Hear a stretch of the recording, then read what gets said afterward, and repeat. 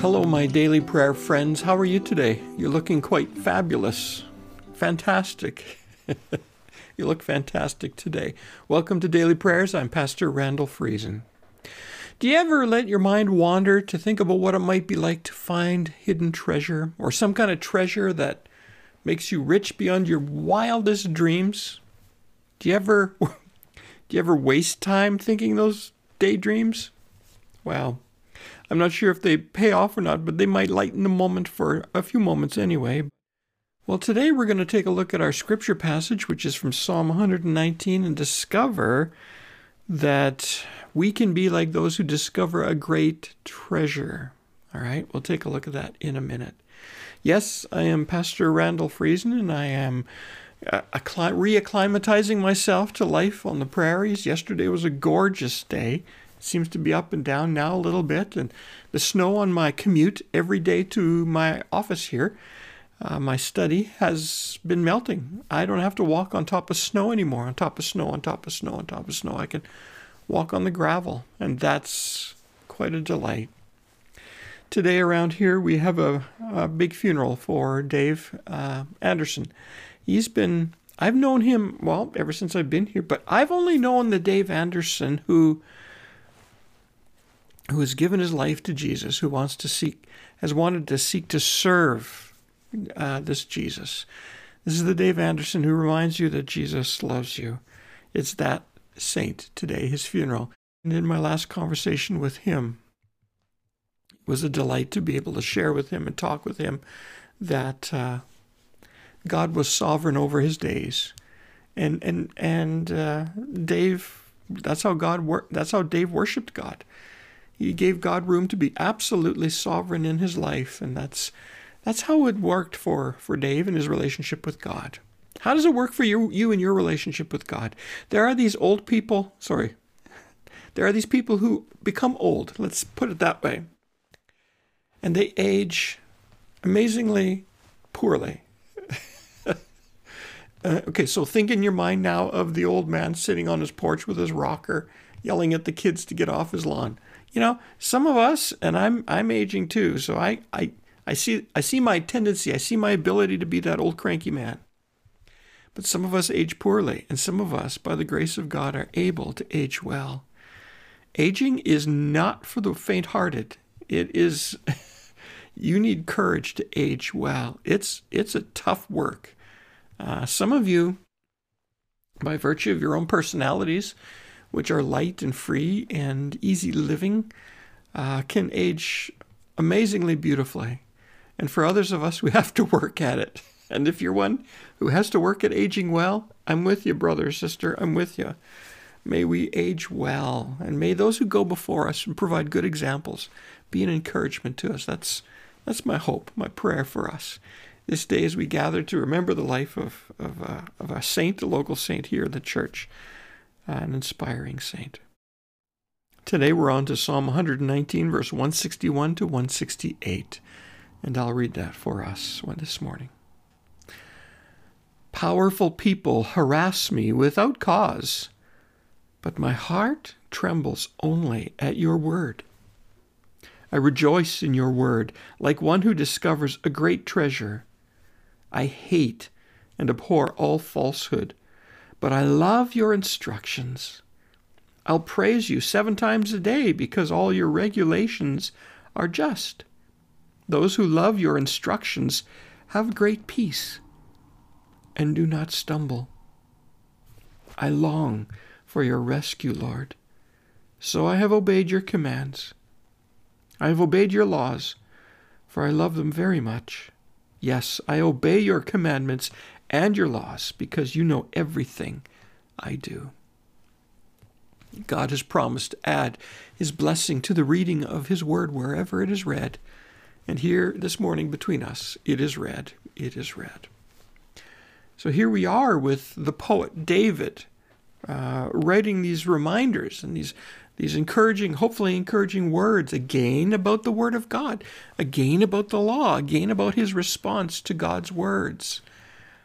David seems to just be so focused on the word of God in this one chapter that it's all encompassing. And it's all talking about that. His relationship with God's word, his decision to be obedient to it, and how that's changed his life, how it's moved in him. What does he say here? I hate and abhor all falsehood, but I love your instructions. I love your instructions. And those who love your instructions have great peace and do not stumble. You know, even when times are tough, right? Even when times are internally difficult and challenging, and you're going through a patch where you might be aging poorly. Even when that's happening, there's a way for us to know peace, that we can know, what does it say there? That we can know not stumbling. You know, it's as I age, stumbling becomes more of an issue for those who age. We tend to just stumble, trip over little cracks in the sidewalk where the floor turns to carpet in the living room. We stumble more, right? And as we age, we stumble.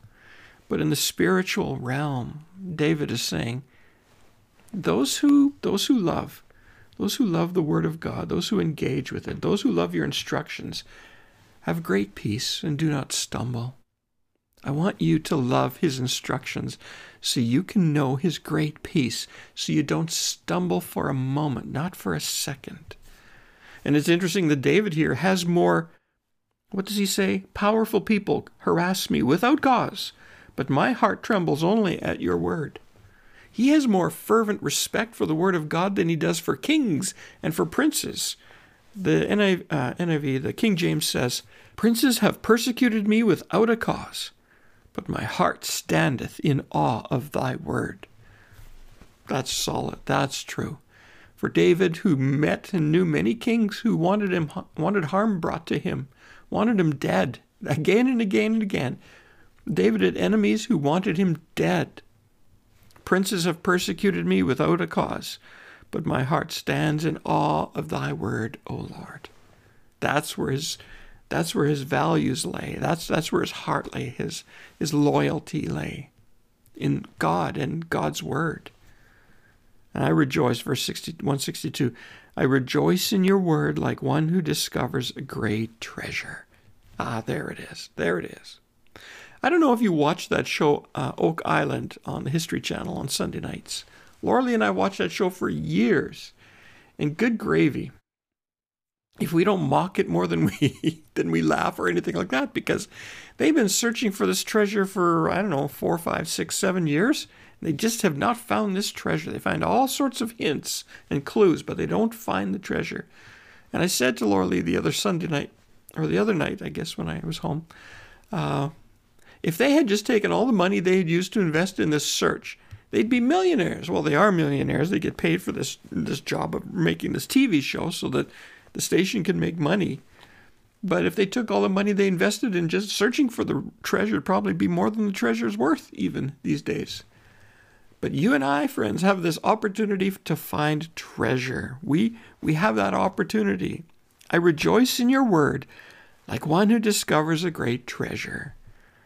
Do you find God's word to be a treasure for you, like a great treasure, like hordes of gold, bullion, diamonds and jewels, rubies and emeralds? Do you find God's word to be such a treasure for you? You can. Ask him. Continue to ask him to make the word a treasure to you, a treasure trove of life and of a future and hope as we have faith in God and in God's word to us. We will receive the treasure. We then begin to receive the treasure. And my hope and my prayer for us on these mornings, friends, is that we will discover that God's word really is a treasure. It's only when we start saying, well, this isn't applicable for today, or this doesn't mean anything for me, we get into trouble, and it just becomes a book for the shelf. That's what a lot of us are in danger of doing, and making the book a book for the shelf. Not a book for our lives, a living book, a treasure trove of life for us. Let's pray together this morning, friends.